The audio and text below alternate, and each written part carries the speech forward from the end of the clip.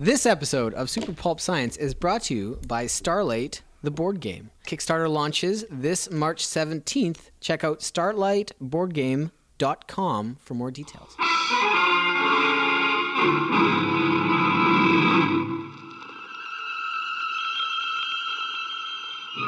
Attention, citizens. It's time for Super Pulp Science. This is Super Pulp Science, where we talk about how genre gets made. We have so much to talk about today. I'm here with Justin Curry, also known as Chasing Artwork Online, and our producer, Dan Vadabon-Kerr. I realize I didn't introduce you as long-suffering. I feel like maybe we've grown as people. Yeah. Maybe you look so excited. Maybe you're the one suffering today. Actually, today you're I the am suffering host. Today I did come in a bit of a tizzy. But I am quite excited at this that I'm looking at. Dear listener, maybe you don't know this about Justin, but he's kind of a big deal. He did all the art for a new board game that's about to launch on Kickstarter called Starlight. Starlight, yeah. You want to... Can I see this? Yeah, check this out. So I'm just looking at the Starlight Games, I guess, Instagram right now and seeing all your artwork on little game pieces. Oh, my God. The figures 3D wow, look at modeled and, like, there's game pieces that you designed. They're launching the Kickstarter on March 17th. March 17th, yeah. So I want to gush about the team behind Starlight the game and just, like, the process of it, because it was kind of like a dream come true as a freelance project. When I was first approached to do a board game, like you can kind of tell from my portfolio that I'm a designer as well as an illustrator. And so as they were kind of pitching me the project of like, you know, you're going to do these card templates and this ship stuff. And in my mind, I thought, okay, I am like the only designer and only illustrator on this project. So I'm going to have to be doing all the graph design, all the pre-press, as well as the illustration. Big job. Right? But no, it turns out they know what they're doing, and they had a designated graphic designer who was taking all my illustrations and doing all the heavy lifting graphic design work, which meant you just got to develop assets. Which meant I just got to draw. It was amazing, and like it should be noted for the like really skeptical listener that Starlight Games has not paid us to promote this game in a positive light. This is really our experience with it, right? Yeah. No, if I wasn't happy, we'd talk about a client and we'd leave names out of it and we'd still talk about them. Yeah.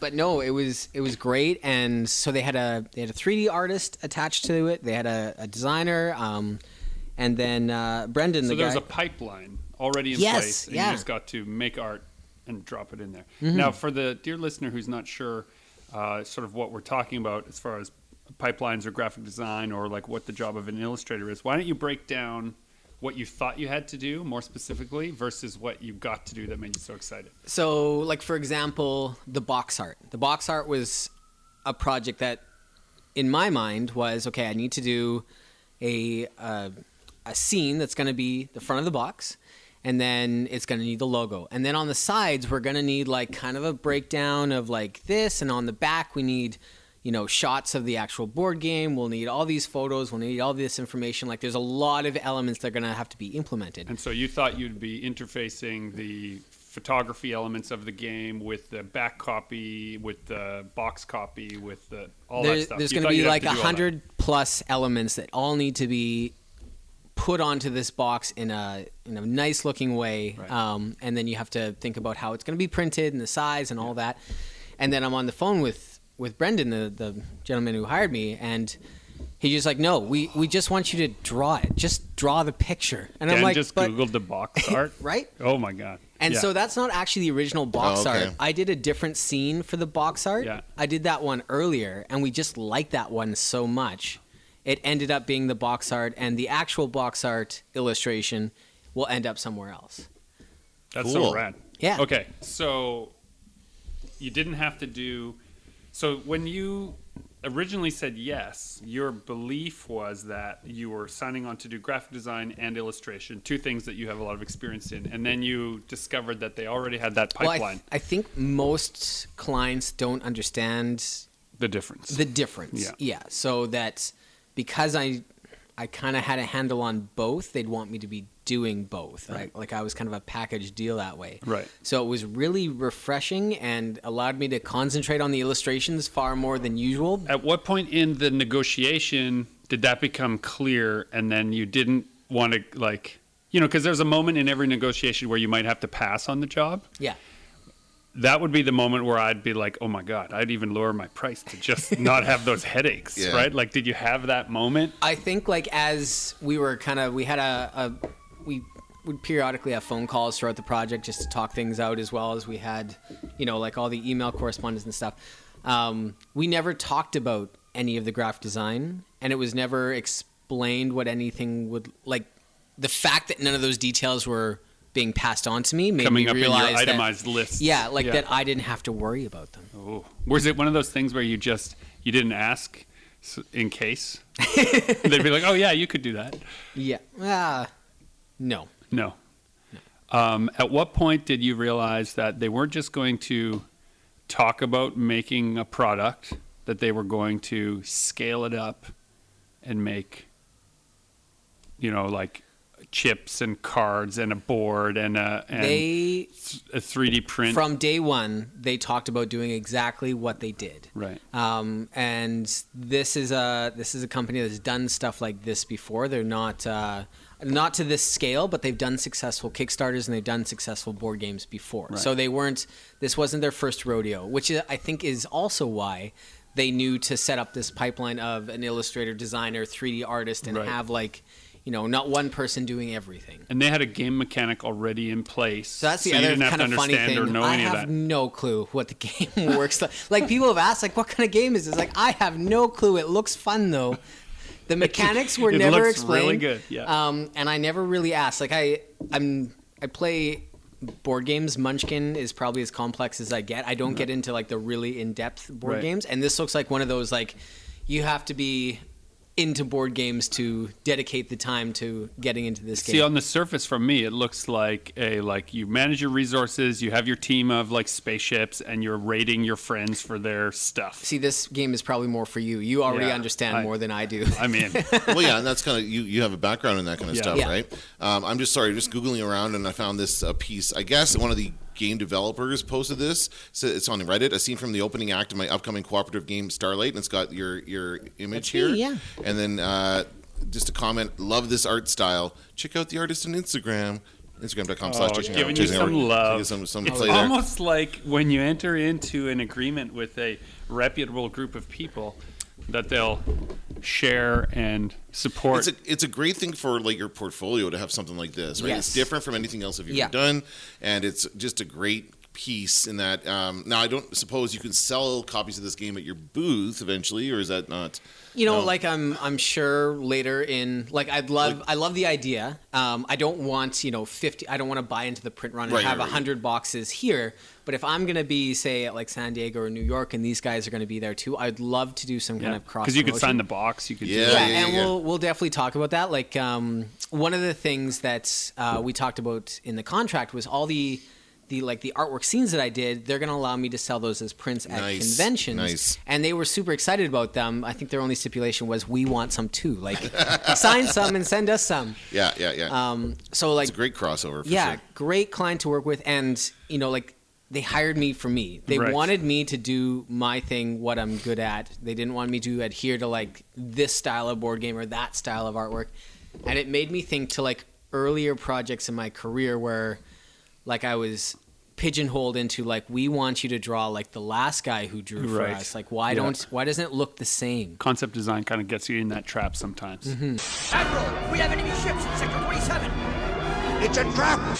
Now, I should also mention to the dear listener that it will create this rift in the studio that Justin has gotten to one of my bucket list things sooner by accident than I have by design. I'm also working on developing a boxed role-playing game for the tabletop, and then suddenly Justin gets this call, like, hey, do you want to do this thing? And suddenly this amazing mass-produced game is suddenly happening. So I could introduce you. I could maybe get you. Yeah, but if an accident should befall him, Curry's, I just want you to know that I had nothing to do with it. And my Burning jealousy was not a motivation. One thing I want to say is that, and I'm just looking at their Kickstarter page right now, and I did a Kickstarter for FanQuest to launch it, and I realize now that I kind of did it poorly. We did reach our goal, but it was touch and go there for a minute. But these guys are really organized about the Kickstarter. Like, to hire you to have all that concept art, not just concept art, but finished art done before they even launched the Kickstarter. Like, there's so much here that you can see that we still have it's when 17th, March 17th. So it's still like a couple days out, but they are so prepared. Well, it seems very obvious that as a company, their model is similar to ours, direct to consumer. Right. And Kickstarter gives them that ability to have a direct-to-consumer model that covers all of their base costs. Basically, it's basically they've got everything ready to go. They just want the money to cover production. Yeah. And it's like a pre-sale, basically. They want to pre-sell the game to however many people, and that's all there is to it. I think now, important here, I think, for the dear listener who's wondering, does that mean Justin doesn't get paid till the end? No. No. Yeah, I wouldn't think so. Yeah, you contracted. We don't have to talk figures or anything, but they paid you for your work up front. They didn't say, if it gets funded or if it works out. Yeah. The other amazing thing about this was they contacted me. We discussed rates, and timeline-wise, I explained my business. Like I am traveling from conventions. I think we originally started talking around September, and I was very clear. I really want to work on this project, but I want to be able to concentrate on it. So if we can start from October until February, I don't have conventions yet, so you get me then. But if we try to start now, I'm home for 3 days and I'm gone for 4 days, and then I'm home for 4 days, and it's nuts. So they were very... And they accommodated that schedule. But also they were planning that far ahead. Right. Wow, and they really thought about it. Easy setup and teardown, they've got easy... They thought about everything. These guys are really, I know we're kind of praising them a lot here, but it's really, I've seen a lot of these things, and they've really thought about all these Important to say for the person that's listening and why we're so, we actually don't know them personally. We only know them through this business relationship. But if what you're trying to do is create confidence in a person's ability to deliver a product through a third-party website like, Indiegogo or Kickstarter, this is clearly the way to do it. It's got all three of us convinced that they'll. You did all these ships and everything? Of course. These are awesome. Yeah. Right? Those ships. All that design, they've got nice little text boxes behind them with nice little headers. That's the kind of stuff I thought I was going to be doing as well, right? Which you can do, and you have done. I can do, but it takes a lot of time. But no, they were just build the cool looking ships and move on to a cool looking ship. Okay. That's awesome. Yeah, that is awesome. And they made these things little pieces, these ships little pieces? Yeah, so I designed, there's player ships, so there's 4 player ships, which, you take. And then they had a 3D artist 3D print them, so there's little actual physical 3D printed ships for your game board. And then the characters as well, You could paint those guys too. Yeah. I don't know if that's just because it's a... if they're not going to come painted, or probably not. Hey, hardcore board game people they like painting their own thing. Yeah. So, look at you, and there you are, right there. Hey, there I am. Yeah, that's an old picture. Look at this whole team. Yeah, that's awesome. No, who's great. the graphic designer? Let's give designer Jonathan Thwaites. Okay, Jonathan. Woo. Shout out. You've done a great job. And then 3D modeler Nicholas Hein, Hein. So that's awesome. Oh, there's others. Dan Hughes is another graphic designer. He had more than one graphic designer. Man. Wow. Okay, so if any of you graphic designers have been mistreated by this company and you need somebody to out... I had to send them my vector files. God. You sent your vector files to them? My vector files. I do not use Adobe Illustrator the way it was intended, so I'm always really curious as to what a normal designer thinks of my mess when they open that. It looks like it's a madman's cupboard is each of those files, but they print great. Yeah, they print great. Okay, so you had this great sort of experience with you being hired for you, and then also, people recognizing that. Good to note. We're both kind of in a situation where we have enough. We know where to find projects, and we have enough projects coming our way that we can be a little pickier. Yeah. And this particular project came at a time when there was 3 or 4 projects on my desk that I could have gone with. So this was, in all things being equal, it was the most fun. So it was the most fun, and just talking. I think one of the main things was my first thing is to get them to do a bit of research on their end for me, right? what do you want me to do? I need like a bit more details. Yeah. And they came back with like, well, we have a full thing, but we need you to sign an NDA. And then we've got a whole like story for the world, and we've got all this stuff. And that right there was like a green light of like, okay, these guys are legit. They know what they're doing, and they have a lot of material ready for me. Yeah. It's not just they're making it up as they go along. For a new listener just starting out, NDA is just a non-disclosure agreement, meaning that you sign it to say that I promise not to release any of the proprietary ideas that I'm being hired to work on, even if I don't do them. You asked about like Starlight like earlier on, like a couple months ago on the podcast, and I was quiet about it just because we weren't at the stage yet. Things were still developing and trapped but by now the NDA. We want to shout it from the rooftops because they're great. Have you ever had an experience that was the opposite of this, where you were hired not for you? Yes. Oh my God. This, I was thinking about this, like while this project was finishing up was early in my career, like before I was the Chasing Artwork company, when I was still working in video games, I finished up a book project and I was a hired illustrator. I wasn't... So this was a freelance on the side? This was a freelance on the side. There was a writer involved. I was hired as the illustrator and the designer, right? Like, so not only did I do all the illustrations for the kids' book, I put all the words in. I did that page of copyright. I did the back matter about us and all that stuff. And I designed a cover, and it was all ready to print. I'd printed books before, so I knew how to like lay everything out. And then the writer who owned the project, who had paid me for my time, found a publisher. And so the publisher contacted me wanting my files. And I'm like, okay, we've got the print ready book ready to go. Like, I'm excited to see this. And we've talked about this before. Part of this, part of the print was I was going to buy a couple hundred copies to have at my table at shows, to sell, to promote the book. Like, I was happy with what we did. And this publisher came back and she goes, oh, no. I have to finish the book. I have some work to do on it. I need all your and she didn't want the native files. She didn't want the Illustrator files. She didn't want the Photoshop files. She wanted flattened JPEGs because she needed to put it back together in Publisher so she could do her work. Oh my goodness. And so alarm bells started going off. In a 1990s program, she wanted to reorganize your book. So at this point, I also started looking up this publishing company and previous work they had done. This was what do you call it, Vanity Press? Right, this woman had access to, her husband did something in the printing industry, and so she had access to a printer, but she was not a graphic designer. She was not a publisher. She was just... She wasn't hiring those people to do it, right? Yeah, she was untrained, and it was clear by her other design projects on her publishing site that she was not a designer. I phoned the writer and said, like, I think this woman doesn't know what she's doing. I don't want to hand over my files. Like, we have a finished book that's ready to print. Why are we doing more work? Why are we, like, redoing a bunch of work over again? Now, did you have a moment, I think it's important to dwell on, did you have a moment where you thought, maybe they're right. Maybe the book isn't up to snuff. Maybe they have to fix some things. Maybe I'm a junior designer and they have more experience. Like, did you have a moment where you just said, like, you know, they're the publisher, maybe they know better?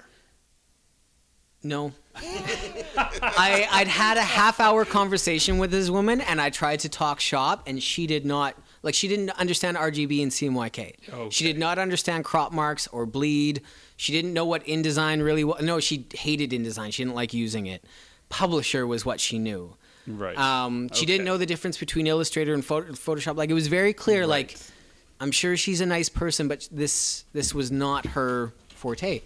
So it came down to this publisher had signed contracts with the writer. I had no say over anything, so I had to hand over my files, and the end product became something that I couldn't associate myself with. So I had to phone the writer and have this conversation that went, remember when I was going to buy a couple hundred books? Well, now I'm not, because I can't be involved anymore. Yeah, take my name off. Did they take your name off of it? No, she did try to have it very, very small. Like, the cover had 3 different fonts, it had colored bars that were like, you know, when you pick Word, you know how flourishes. Oh my they had God, some flourishes. Oh, that's so nice. Like it was just a nightmare. I still keep it around as like a horror story to tell at graphic design seminars and my talks. You're gonna scare your kids at night when you have kids to go to bed. Go to bed, or else you'll be paired with a bad publisher.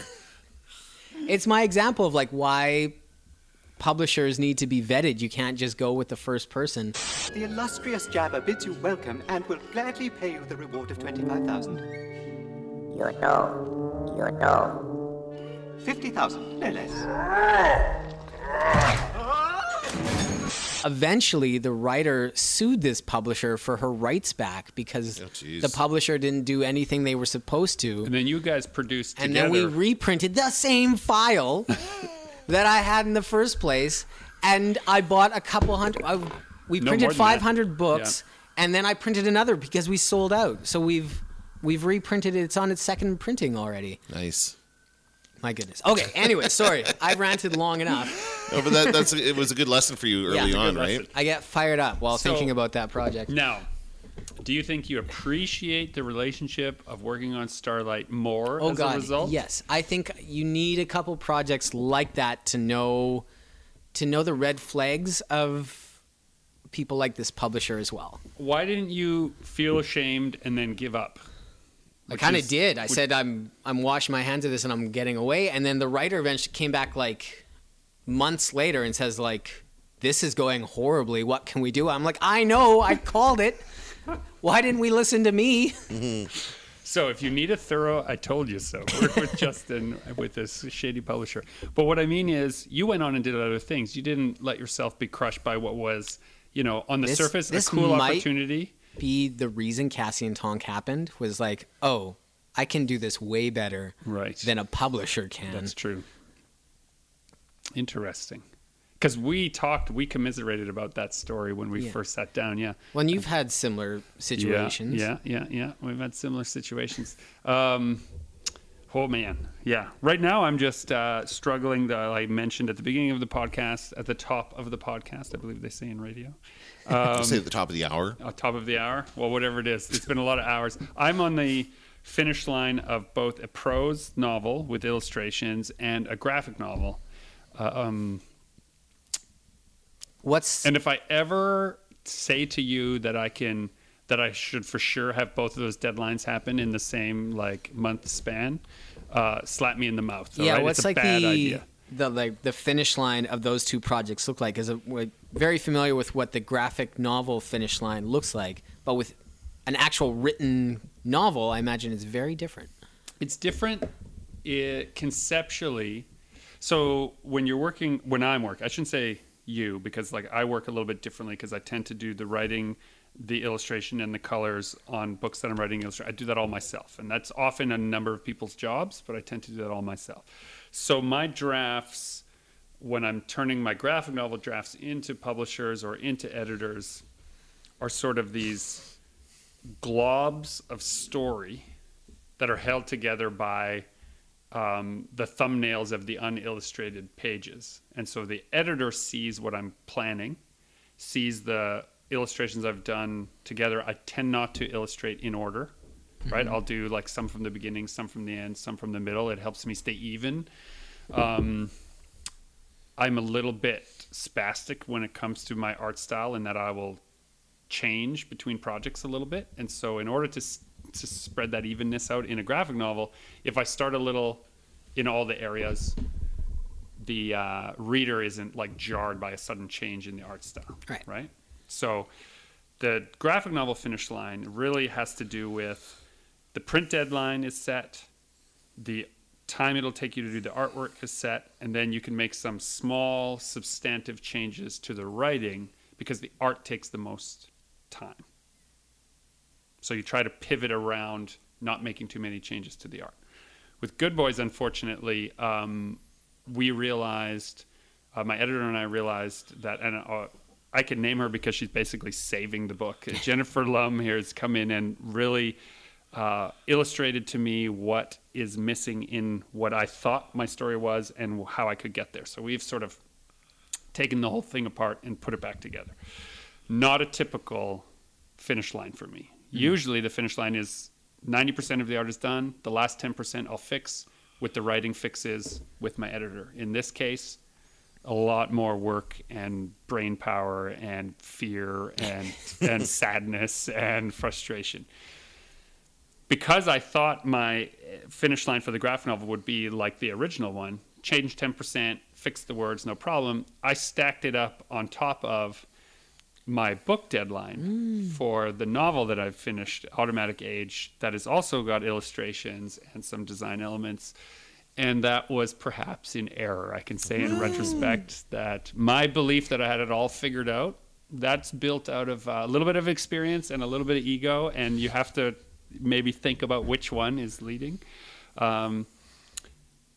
When you do a book project, and we've had Sam Biko in previous episodes talk about this, and we've had Claire Marshall on talking about that, there is a step where the book is sort of finished, and there's a little bit of time once the ARC, the advanced reader copies, go out for you to pivot a small amount. But a novel, if you change, in my experience anyway, if you change a paragraph or a character in a novel on page 1, you have to change every instance that refers to that character or situation for the next 100 pages. Cascading right? changes. There's a cascading effect. If I change how a character looks who appears in panel 1 of a graphic novel and page 10, panel 2 of another page and then somewhere else, it's actually a small change to change the look of that character. Adding a mustache. Right? Or a hat or a clothing change, or like, for example, because we've moved some pages around in the order they appear in Good Boys, had to change the clothes of the characters, things like that. Yeah. Those are not huge changes in a graphic novel. I understand. But if you change a metaphor in a novel, and all of the things that you as a writer have put in that point to that metaphor, you got to scrub it all out to make a change and so if your editor on that story doesn't see the same thing, it can lead to some frustration. A lot of Command F and like scrubbing through. Yes, less so. For me, it was more to do with explaining. So Automatic Age is genre, and the publisher doesn't publish a lot of genre. And in science fiction, okay, so I'm trying to, like, I've overall had a very positive experience with Great Plains Publications. So I don't want it to cast shade on the book itself. It's been awesome. I'm really excited. But for me, where my frustration has been is that I want the reader of the story to ask certain questions that I have not provided the answer to. I've specifically created a place in the story where you will say, well, if the world is perfect, what are these humans fighting over? How could this dad be the veteran of a war? I thought they lived in a perfect utopia. Mm-hmm. That's the question you're supposed to ask. Yeah. I don't want to give you that answer. That's for you to figure out. Yeah. What? Right? You got to figure that out. That's the juxtaposition that's so exciting. I want all the answers. Where did the Iron Giant come from? And like, why was he built for war? Exactly. Yeah. You don't want that answer because it's going to ruin things. So genre tends to create these mystery boxes as their own thing. Like, and I'm realizing, and I'm speaking with my wife, who is she's very well read. She reads all over the map. She was the quickest one to point out. She's like, that's just a way that science fiction deals with things, right? It's a style of writing. You don't know what the what is it called? The Bulgarian Jihad in Dune is. They just refer to it. You know that it happened. Oh, yeah, okay. Right? And they fought all the robots and it happened, but we don't know why. It just sets up the MacGuffin that there are no thinking machines. People do all the work that robots used to do, right? In the Dune books, yes. Right? Mm-hmm. There are no computers. There are people who think like computers. It's just a way to have it, right? So that the metaphor can extend for what... We don't talk about the event. That's right. We reference the event, but we don't talk about the event. Yeah, that's a very common thing. You see it a lot. And a common bit of feedback along the way working with Great Plains about Automatic Age was, well, you didn't explain this. Well, you didn't explain that. You didn't explain, it was clear to me that the publisher was used to a certain style of storytelling and that mine was different than what they were used to. And they told me when we got together, like, we're taking a chance here. So, like, it was all on the table, like, every piece. Well, don't look at me, pal. I just said you were a fair pilot. I didn't know they were looking for somebody to lead this crazy attack. I'm surprised they didn't ask you to do it. Well, who says they didn't, but I ain't crazy. The pressure of the deadline of your book going to print is one thing. The pressure of another book going to print that you also screwed up on top of that, has created this lens where I'm looking through my choices at the book underneath, maybe not in the healthiest way all the time, right? Because you need to, when you're making a decision like, okay, I'm going to make an edit, I'm going to cut this out, or I'm going to put this back in, you want to be clear-headed and sort of free of doubt. And sometimes I found myself carrying the doubt of the deadline of Good Boys into the editing process of Automatic Age. And I was having a great time writing Automatic Age. Sometimes I was taking the overconfidence I had that it was a good story into the editing process of overlapping Good Boys. Emotions and between these two projects. That overlapping emotion in these two deadlines was something that I've not dealt with before to this degree. Because up until now, I've had overlapping deadlines. It's almost like a personal event affecting your work. Yeah. Well, and I've had overlapping deadlines a lot. That's basically where I live, is in a world of overlapping deadlines. But when... It sounds so stressful. Right? But when my deadline is related to your project, my emotional distance is much greater. Yeah. So I'm able to hear, that's not right, change it for me under these conditions is how we want it. No problem. I can hear that all day long from 10 different people when it wasn't my idea. Yeah. I'm helping to get their idea the way they want it. Those overlapping things don't affect me. I just I can whistle my way through an email of changes. But when all those changes were, there's no other way to put it, my fault in all cases, right? Yeah. Whether they were good or bad, that press of that emotional lens, I was not prepared for this past month. And then I was also doing the the writer in residency, which actually was, I think, the saving grace. Being able to see everyone else terrified about how their manuscript looked allowed me to be like, okay, yeah, just relax. You're just writing, right? Writing is, publishing is the byproduct of writing, right? Write for the right reasons. Let your emotions run wild if they must, but you only have so many hours. You only have so many days. So that deadline piece is very different. Like, really, the end of a book is easier than the end of a graphic novel as far as your emotional connection, all things being equal. But doing them both at the same time has created this kind of Doppler effect that I was not quite ready for. So when I said I came in, right, and I was a little bit frazzled, it was because I'd gotten some things about how the cover was, and normally it would just be like, oh, the cover's not how I envisioned it. Authors don't normally get too much say in how the cover is laid out, except I had done those illustrative elements myself, so I wanted them a certain way, laid out a certain way.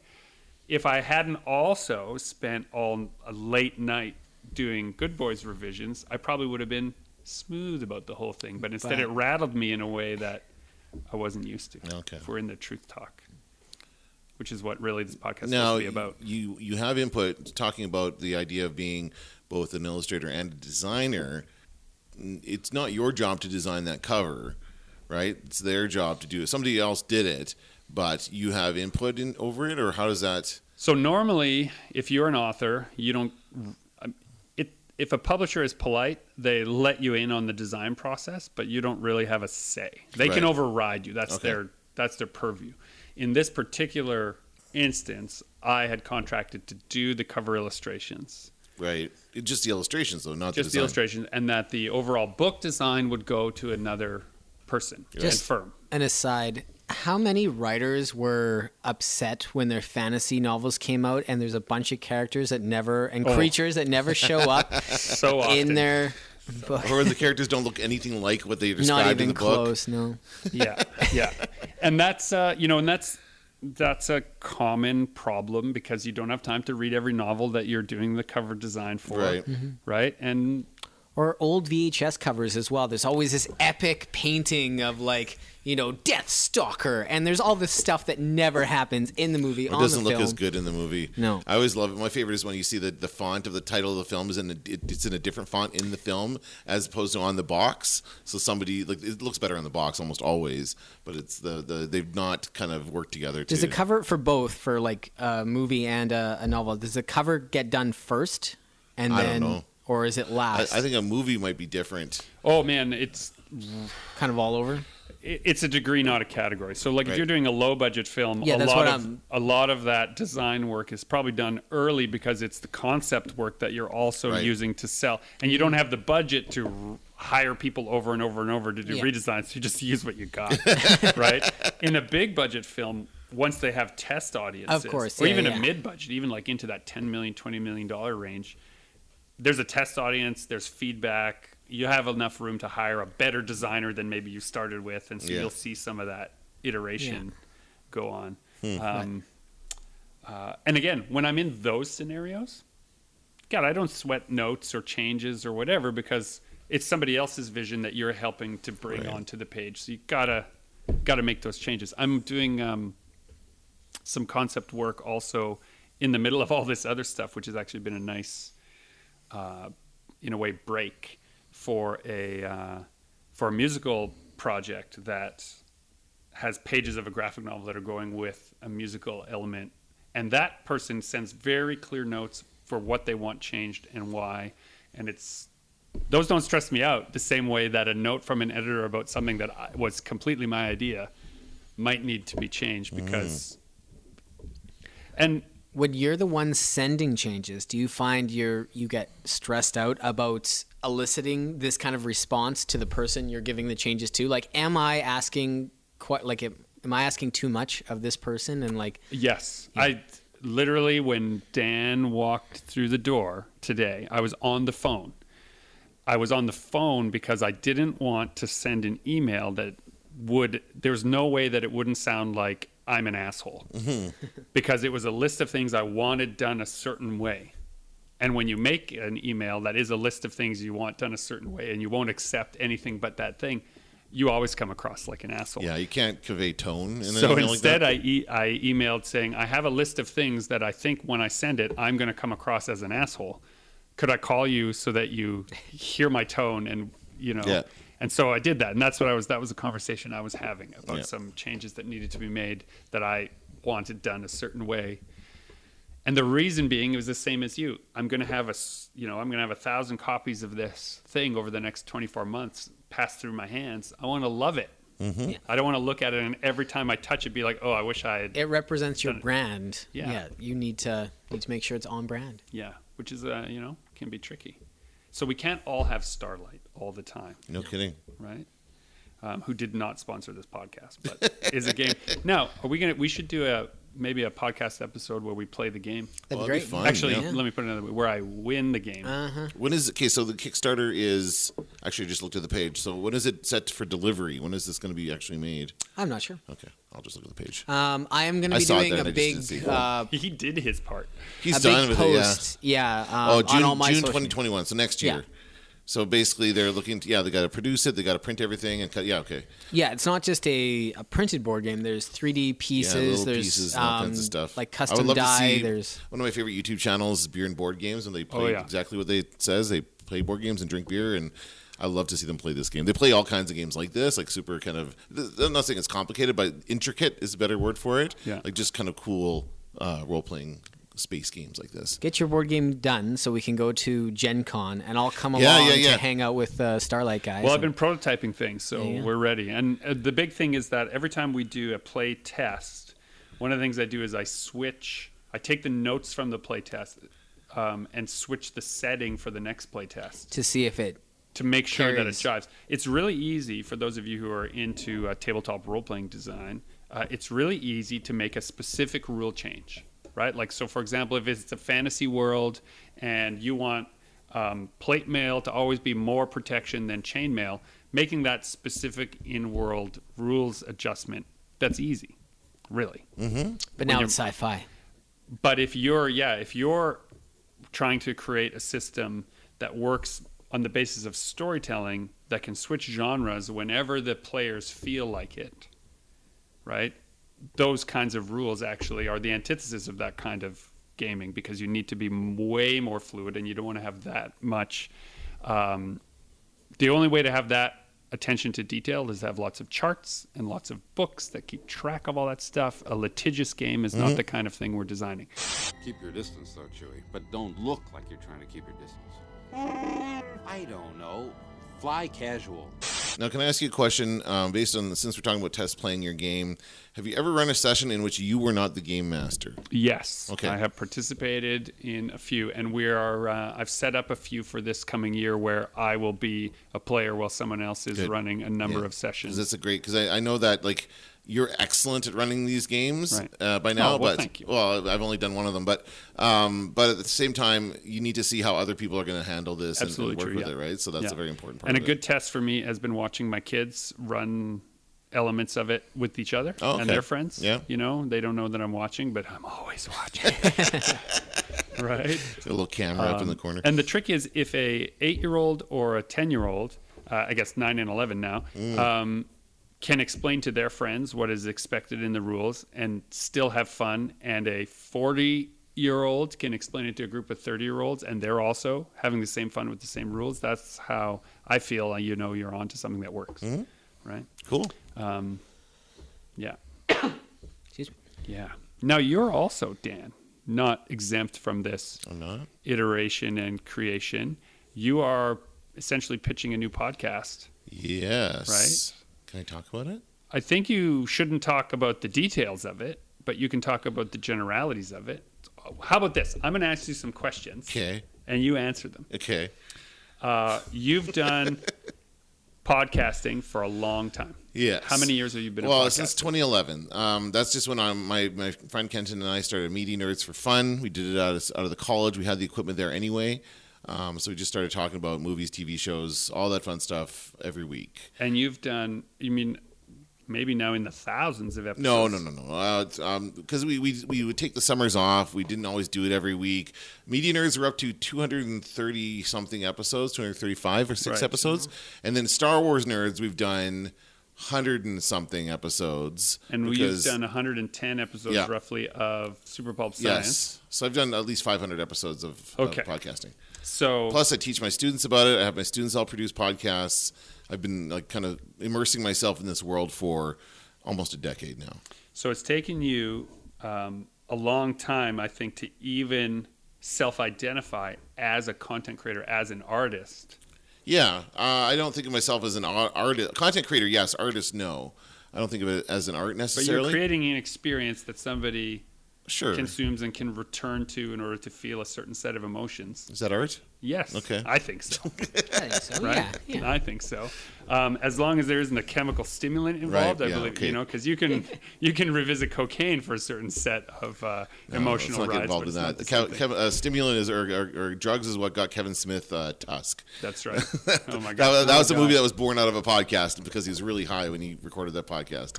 So I'm sure a lot of people who were really high when they listened to it encouraged him to do that. It was really not a great idea. Anyway, but you come to a place where the thing that you're doing because you love it. I mean, and we've said many times, if you won't do it for free, right? You'll never get paid to do it. Yeah, exactly. Here you are, in a position where someone has said the thing you can do is of value. Yeah. Can you adjust from your own personal reasons to make podcasts and do this for someone else? Tell me about what that feels like. Well, it helps that the subject matter of this is something that I'm interested in anyway, so I feel like it's a good fit. And I don't know, like it's going to be challenging. Actually, I've got another possible contract lined up with a different client that's not going to be necessarily something that you don't think is it's not that it's not that I don't know anything about it. It's just that I don't find it as interesting as this specific podcast we're talking about. So that helps to be invested in it. And so you want to do it. Like I come here every week because I want to. Mm-hmm. I have fun hanging out with you guys and talking to you guys about stuff. So that's part of the fun of it. Now, getting paid helps, of course. You get paid for your work, and that's good. But I'm excited about this one. Maybe not as excited about the other one coming up, but I'm going to try and make it work because I do want to make this a thing that I do going forward. I do want to be a podcast producer. Right. Now, the tough part of it is that very similar to social media marketing, everybody thinks they can do it. Everybody thinks they have, like, all you need is an iPhone and a, whatever to record a podcast. There are so many blogs and videos out there that tell people that's all you need. And really there's a lot more to it than that. But it's also not just about the equipment used, but what you talk about and how you structure that conversation and that kind of stuff. That's a big part of it as well. And that's what I feel I bring to the table here is my knowledge of, like, what works and what doesn't work as far as content goes, right? So it's like the difference between being a hockey fan and a hockey player, right? Right. Yeah. That's good. Nice sports analogy. Thank you. Jeez. Yeah. Didn't expect I'm that. not just one thing, Well, I know you don't like sports. No, but I like analogies. So I think that I'm really excited about this. It's going to be we'll talk about it specifically when we get there, but it seems like it's going to be a great kind of partnership and a great project to work on. And yeah, I don't know. I can't really say much more. Again, I don't want to be vague about it, but I can't really say much more until we finalize some details. Let me ask you this then, that you won't have to be specific about anything. Right. Have you had a deep dive into the time and energy it takes to produce a podcast that you like versus producing one that you might have to do for money? And it changes the relationship. The reason I bring this up is because I'm in this position right now, right, where I have 2 books that I'm finishing, that I'm putting in a lot more time and energy in than I may need to. And there will never be a return from that time out of it. They're from publishers who did pay me, but everything extra beyond that, that's on me. And at the same time, I also had to take on client work that I have to produce. Yeah. So this second podcast project that I mentioned is actually, right now I'm actually blogging freelance for this company. And it's something that I write these blog posts about, and it's not like a regular thing. It's like it's pretty good actually. It's pretty flexible. Whenever I'm inspired to write a blog post, I pitch the idea to them and they approve it, and then I go ahead and write it, and that's pretty much it. And it's just as it comes basis. So I don't have a schedule to keep. I can write whenever I'm free to do so. But I find that because the subject matter isn't as, like, in my wheelhouse as other stuff, I'm reluctant to get into that headspace. Was that a job, just for the dear listeners, like, hey, that sounds like a gig, how do I get that? How did you get that? Was it offered to you? Well, in a way, I get a lot of stuff come across my desk because I'm an instructor at Red River College, and this one in particular, they were actually looking for students. And so, no, I was not taking work. I did offer it to students. I will absolutely say that. I put it out there for students to take them up on it, but I also said, if you're interested, I'm also somebody who could do this, because I was looking to make some extra money at the time, and I still am, obviously. But aren't we all? Well, we are. But and it really seemed like the kind of stuff they wanted me to write about, or wanted people to write about, is not stuff that students have a lot of life experience with. Things like taxes and life problems, and going to the dentist. No, right. not that. But things that, like, the students, the younger students anyway, wouldn't know a lot about doing those things, whereas an older person does have a bit more experience in that area. We've failed a lot more. Exactly. And so what I did is I approached the older students in my program, so the students that are closer to our age, to do this, and a couple of them are writing for this client as well. Oh, so you did get them work. Of course, so you all did it, yeah. So that's why I've got, like, a bit of flexibility, because they have multiple people writing for them, so they're good. They're good with content, right?